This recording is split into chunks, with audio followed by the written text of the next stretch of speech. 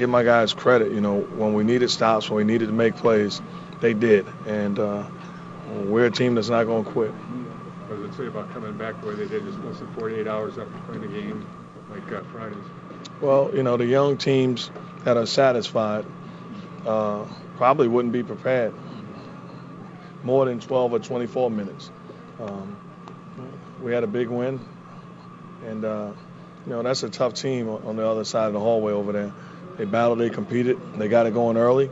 They know how to play, and I'm very pleased with the way my guys responded. Now, we will get better. We got to take care of the basketball. We got to protect the paint.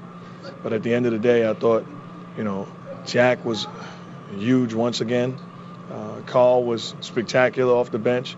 And I thought we had crucial stops and big-time rebounds when it really mattered. Do you get back in the game if Jarrett doesn't go 3 for 3 on threes to start and give you a little energy to begin with? Well, it's new to a lot of people, but that's who he is for us.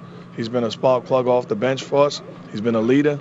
He's been a no-nonsense guy with a tremendous voice. He's a sixth man of the year for me.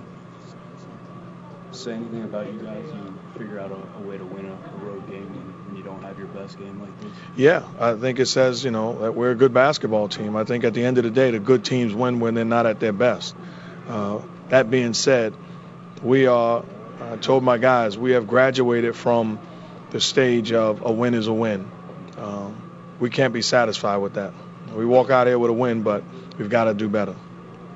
Hurt stuff a little on Ridnour's floater. He's made a few of those in his career to win. No, we got back. We made it tough for him. I thought the guys did a good job of defending without fouling in that situation, and you live with the results. But he's a guy that certainly has made a lot of those shots. You guys are now 4-1 in games where you have 20 turnovers. How in the world do you win games that way? Spasiba. All right. How you doing? You win by defending. You win by battling. You win by not letting go of the rope. You win by being a unit and being together, and we certainly did that.